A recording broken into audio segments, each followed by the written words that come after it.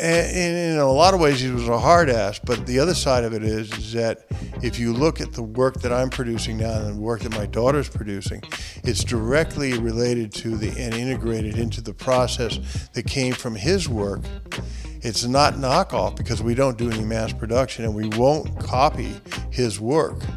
But the influence on that is definitely clearly there. That was jeweler and metal artist Danny Macchiarini. I'm Jeff, and this is Storied San Francisco. Every week on this podcast, you'll hear from artists, community leaders, writers, and San Franciscans from all walks of life, telling stories, sharing personal histories, and trying to put into words what makes this city so special. Before we dive into the podcast today, we wanted to let you know about a pretty cool event this weekend. On Sunday night, friends of the show Bitch Talk Podcast are hosting a comedy night at Cobb's called Really Funny Comedians Who Happen to Be Women. Go to cobbscomedyclub.com for more info. Welcome to episode 40, part 2. In part 1, Danny shared the story of his Italian grandfather and his dad, Peter. He talked about Peter's involvement with the San Francisco Bohemians of the 1930s, and he ended with Peter's rediscovery of Emperor Norton, who became a symbol of openness and progress for the city.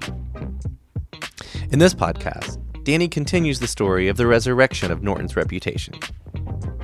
He goes on to talk about growing up in the Excelsior, the Vietnam War, his evolution as an artist, and his dad's influence on his art. Here's Danny. So we actually patinaed him silver because it was a Comstock saloon. And he sits there on top. That's the maquette that they made for it. All right. And that is the only statue of the public statue of the Emperor Norton in San Francisco. And that is a crime. Yeah. Agreed. Yeah. And they should name the bridge after him and everything else. And, yes, they should. And he also, the other thing that was really cool is the Emperor Norton printed his own money. Mm-hmm. And merchants took it. But people don't know why that merchants took it. It wasn't just out of altruism. Part of it was that. But there was no EPA. There was no regulatory agencies. There were very few police that were not corrupt. So when you got onto a coach to ride a coach, you didn't know if the coach driver was drunk or not, how many accidents he'd been in, how have you.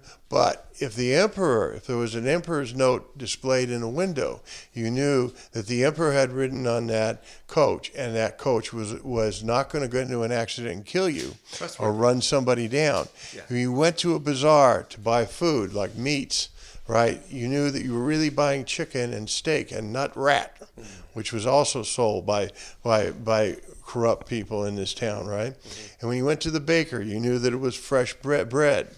So it was not completely a matter of altruism.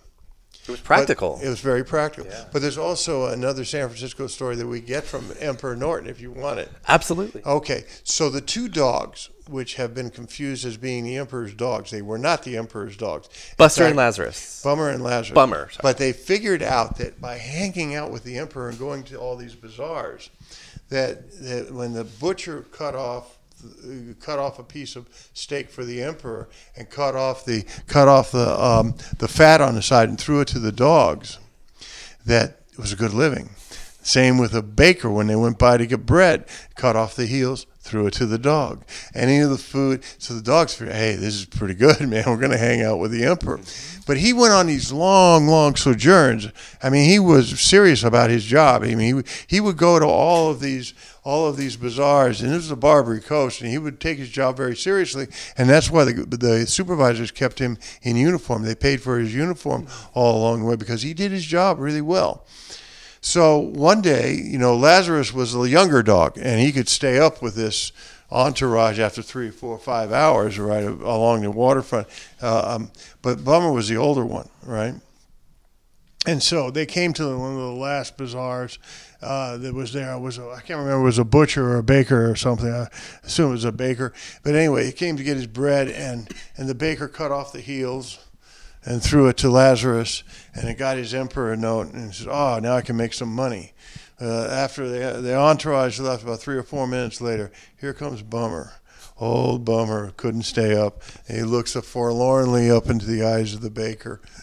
And the baker looks down and goes, "You too? Oh, what a bummer." And that's where we get it. So, in 1953, I was born up on Union Street around the corner. Okay. But this was the time of the first migration of Italians out of this neighborhood to other places. Now they're all in Redwood City. But this is the first move was out to the Excelsior in San Francisco. Okay. So my parents moved out there when I was a few months old. But I always, I half grew up in North Beach because on Saturdays my father would come here and I would go to the shop with him, right? So, well, where we moved was an amazing neighborhood too at the time. 5 blocks from where I grew up, Jerry Garcia grew up. Oh. All right. Heard of him. And it was a very interesting time out there when I was growing up because it was the Vietnam War period, and we were all. That whole neighborhood was divided very hard, again, right and left, about the war, and all of our generations, all of the heads, or what's called the hippies now, were on one side, and then all the straight folks were on the other side. Wait, hippies were called heads? Yeah, I never heard that. yeah. Okay.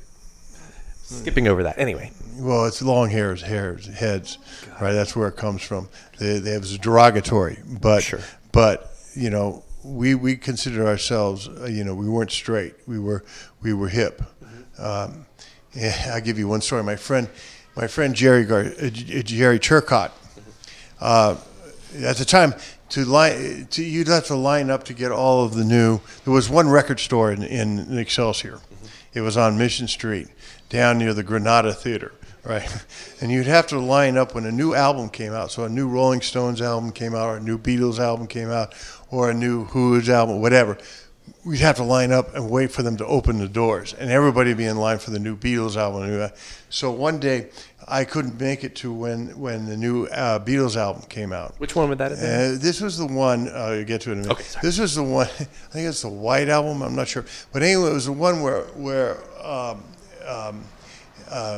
I couldn't get there. I said, "Jerry, did you get the new album?" He said, "Yeah, I got it on now." So I went up to his house. I called him, right?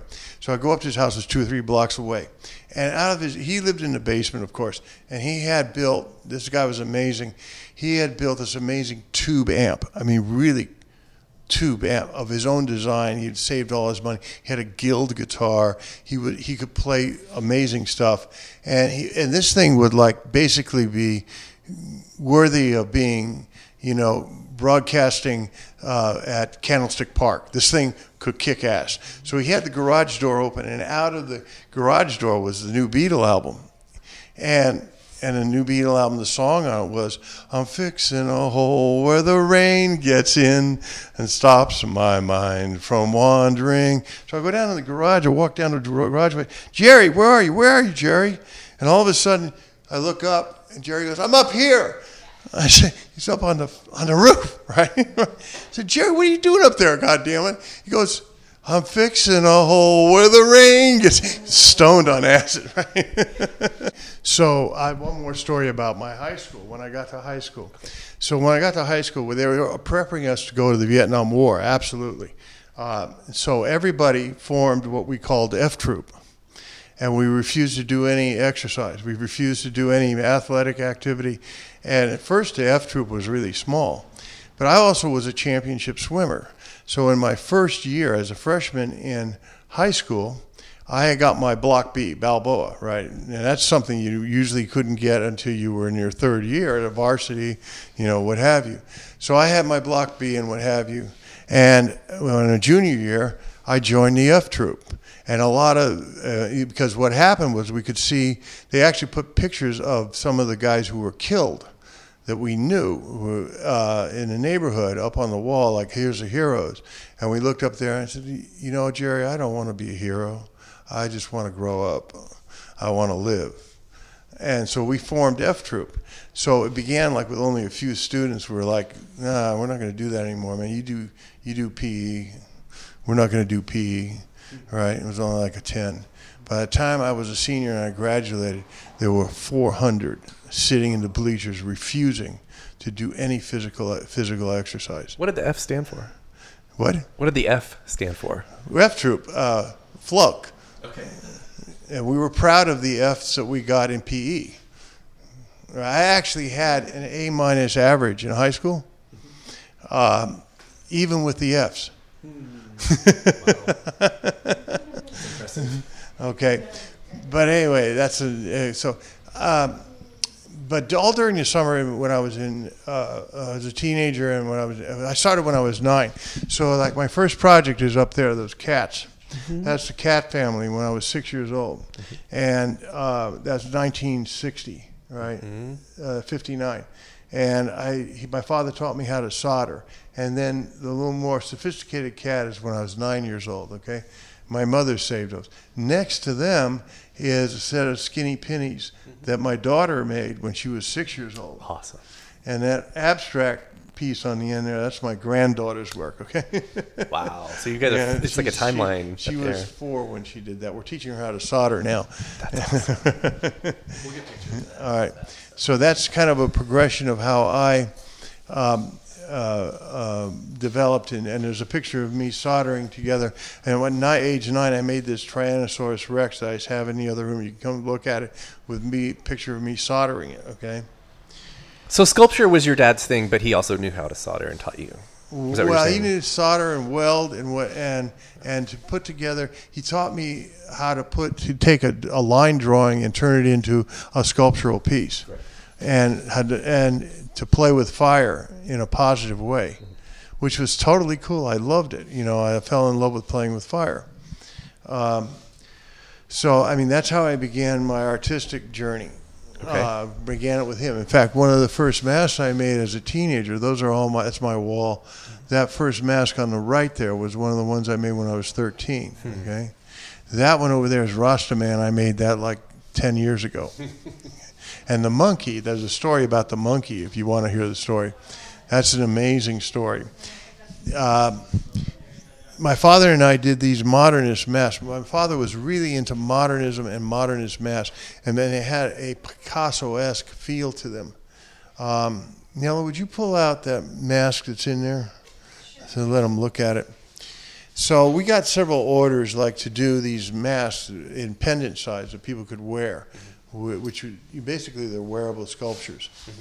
And you can see some of them over here, but we have one you can actually take a picture of up close over here. So at the end of his life, I was working with him. This is in the late 90s, right? I was working on a mask, and all of a sudden one day, these pieces that I had hammered out, they fell together, and it came out to be that monkey up there, and more like a gorilla in the mist, right? It's over here. This one right here came together. Oh, wow. In 20 minutes, that thing came together, right? Cool. So usually the way the benches were arranged, and my father's bench was in front of mine, so he'd walk around at the end of the day and he goes, "What are you doing, God damn it?" Right? So I usually turn around and say, "Well, I'm working on this, I'm working on that, and I'm putting this together for this order and what have you." Instead, this day I just picked the piece up, I smiled, and I held it in my hand, right? And he grabs it out of my hand. I said, "Oh boy, now it's going to be, right, this is going to be me." And he looks at it, he goes, "I don't do that kind of work, but it's very good. Keep going." Once every 40 years. Yeah. So that's where the monkeys came from. And I've probably produced 50, 100 monkeys, all different characters. That must have been since huge then. To get your dad's approval. Yeah. And that's huge. It was huge. I mean, that's as far as he. One day I made a dot ring that was really, really good dot ring. And he took it out of my hand. He goes, "Wow, that's pretty good. Bring it over here. I'll correct it." That's a good start, kid. Yeah, I mean, this is who you're dealing with, man. It's like, and from his perspective, I mean, he's twice my age. He's looking at something and he's saying, "Oh, it could be better this way," right? And that's the way he did it. Bring it over here, I'll correct it. And in a lot of ways, he was a hard ass. But the other side of it is that if you look at the work that I'm producing now and the work that my daughter's producing, it's directly related to and integrated into the process that came from his work. It's not knockoff because we don't do any mass production and we won't copy his work. But the influence on that is definitely clearly there.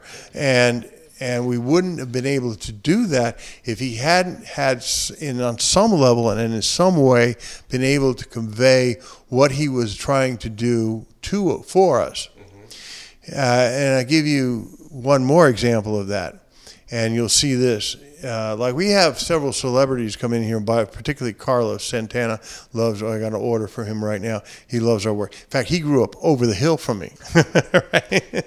So this is an amazing period of time. Anyway, he says, wow, your work is so different than all the other jewelers I know. I said, well, you know what the reason for that is, Carlos? And he says, well, it looks like it's got more depth. I said, it's right, it's layers. There isn't two pieces of these pieces that are on the same level. They're all floating. It's sculptural. And where that comes from is where my father, and this goes back to the unfinished story of the 30s. So what happened was my father was trained, like most of the artists of that era, that the most beautiful form in nature was the egg. If you're doing sculpture, you're doing pieces that, and it works, and your pieces have to work from all sides of the egg. And you can see it in this.